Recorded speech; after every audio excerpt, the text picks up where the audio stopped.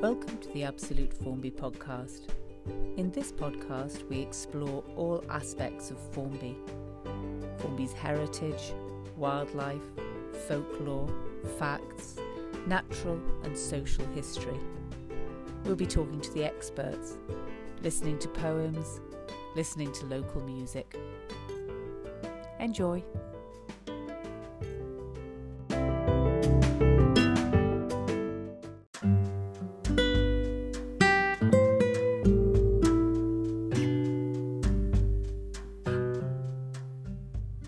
Have you ever been to Formby Beach when the wind is blowing and the rain is pouring and the waves are crashing? Imagine living on Formby Beach. Imagine living on the shoreline. In this podcast, Pete Norris and Joan Rimmer share stories. Pete was born in Lifeboat House. Mrs. Norris, his mother, moved into Lifeboat House in 1918. She had a cafe. She raised her family in Lifeboat House. Here, Pete and Joan Rimmer share a few stories of life in Formby's Lifeboat House. Enjoy.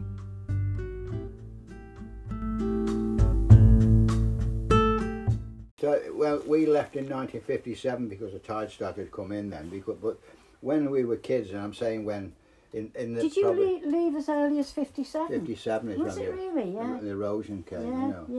yeah. And it started to come in then, you know, come in the boathouse and what have you. So what you'd actually have the water at high tide would be coming in. Yeah. Well, in fact, there's a photograph which I what do you call it? Ronnie Kellett sent me from Canada. It's the one. Oh, I've got one. 1950. I've got that one with him in the lorry. It's a picture of 1950 of a picture taken from here, roughly, and it shows you Kellett's digger. Oh, and right. the tide is all round here. Oh, no, and I've it not was seen spring that. tide. But it's another world. Kids when your doing it. mum first came to the boathouse, there was no road, was there? No lifeboat road then. No, the lifeboat road was built because of John. He didn't want Formby. people coming all past him, so That, he had that built, didn't he? Lifeboat Well, I road. don't know. John- He let the council. He let the council build the road, didn't he? The council Yeah. built the road. He let them build. 'Cause it. And I that think stopped it- them all going sort of round Yes, to Albert Road and yeah. all round that. I Was that the original way down? That was the only way. The only way down past So, there. and them roads were built in 1890 to 1900 when Southport Building Company. Because when Walter was, I think it was Walter, or was it you saying that your mum had to go and collect they couldn't deliver to the boathouse because there was no road there. She used to walk from She the used to- boathouse all the way across there and collect the milk urns on the back. And the coal, And when the they coal deliver the and coal, pig you have to food, take a because wheelbarrow. They had pigs and stuff down there, you know. Yeah. And but you know, when she said my dad was, we were talking about Wally the other day, and we were talking about my dad, and we were saying that he went to sea. They got married about 1928, and he went to sea all through the 30s. And all the kids he had, I mean, we were saying he couldn't get away from us, you know, because when he went he was away for, say, 6 months, you know, and then she bring us all up. She had a hard life, didn't she, you know, really, but she thought it was good, didn't she? She never complained. A full life. She loved She's got it, children, she's got a husband, she's got a money When she coming pegged in. the washing out, by the time she got to one end of this thing, it was dry. Yeah, because I used to, you know, when we were kids, we never used to go across the railway line. That was like a barrier to us, you know, because the shops were this side, the school was this side, wasn't it? And somebody said to me, "Have you ever been across there?" I said, "The only time I ever went there was in a gale." He said, "I got inside my mum's knickers on the clothesline and took the pegs off." And said we ended up in Formby Street. There used to be a well here. Oh right, it was that one. Yeah, there was a well there. Freshwater well. Oh yeah. Right. But the water used to come from Stella Maris. Was in a steel pipe, and it got red rusty. And when it came down into here, no wonder we're all so fit. We're full of iron. When it came down to Listen, here, that's the best stuff for you, isn't it? here. You're all having supplements. It came into here, and because the horses wanted to drink, that's what it was built for the horses to drink out of. But when they had the cafe, they decided to use that for the people to drink out of. So they used to light the fire underneath it, boil the water, and you're talking about a lot of gallons of water, and there used to be a scum on it like that of red iron. And my mum used to take the iron off with a ladle, and all the Scousers used to drink and say, "This water tastes funny down here." But we were used to it. It's full of iron. And did us a power of good, didn't it? In the winter, the pipe used to break, and my mum, because my dad was at sea, my mum used to go out with 2 bricks and a piece of rag, and she'd repair the pipe and wrap it up. Out, no electricity. I know. Was never.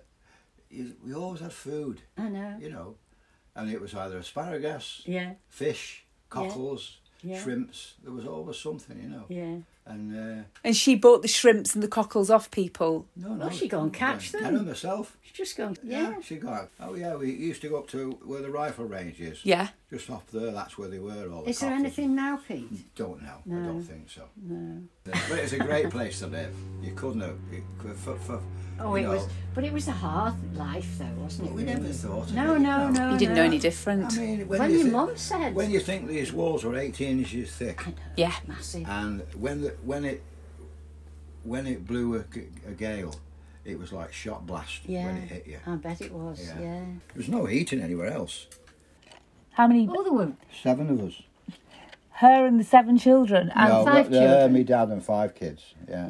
And you were all in there. Yeah. No telly. And no no telly. radio even if you've got an accumulator. No, in fact there used to be an aerial up here. Then there was a bedroom, and this is where they had the mortuary years ago, where they used to put the dead bodies in. Right.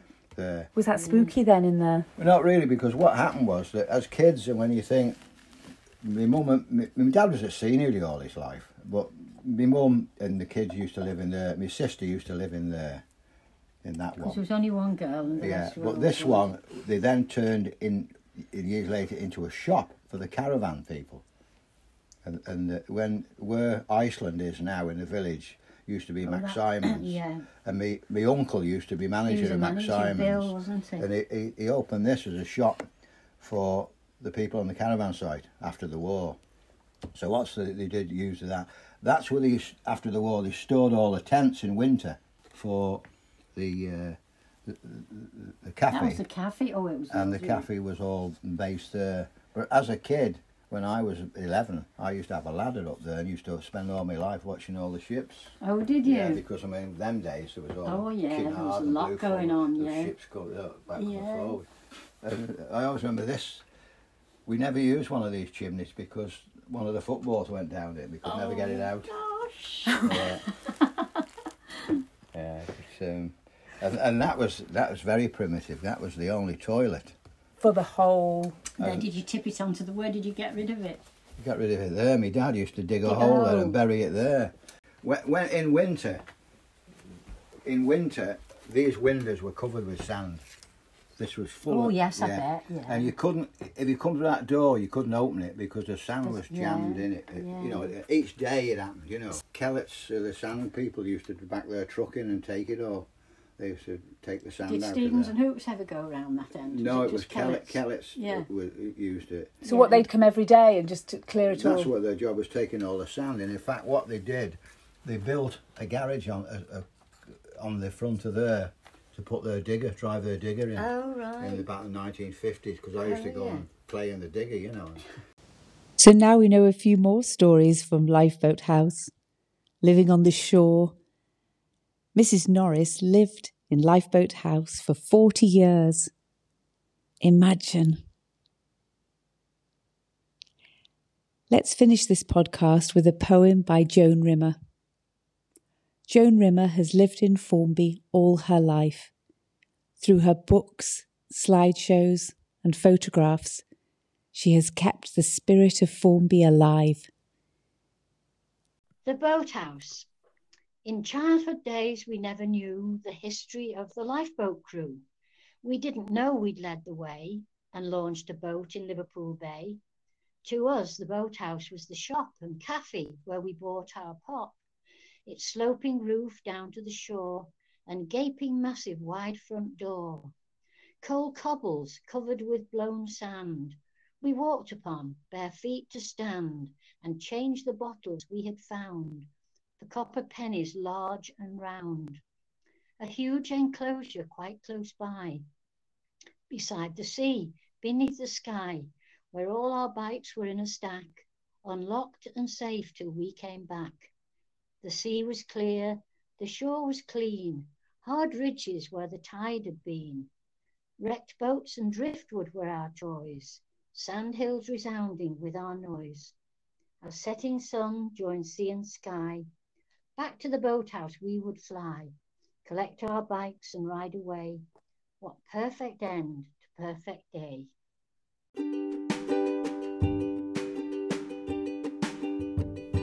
So now we know all about all aspects of the boathouse. Join us for other episodes where we'll be looking into life at the boathouse and other aspects of the interview that I had with Joan Rimmer and Pete Norris. See you soon. Absolute Formby can be found on Instagram and podcast.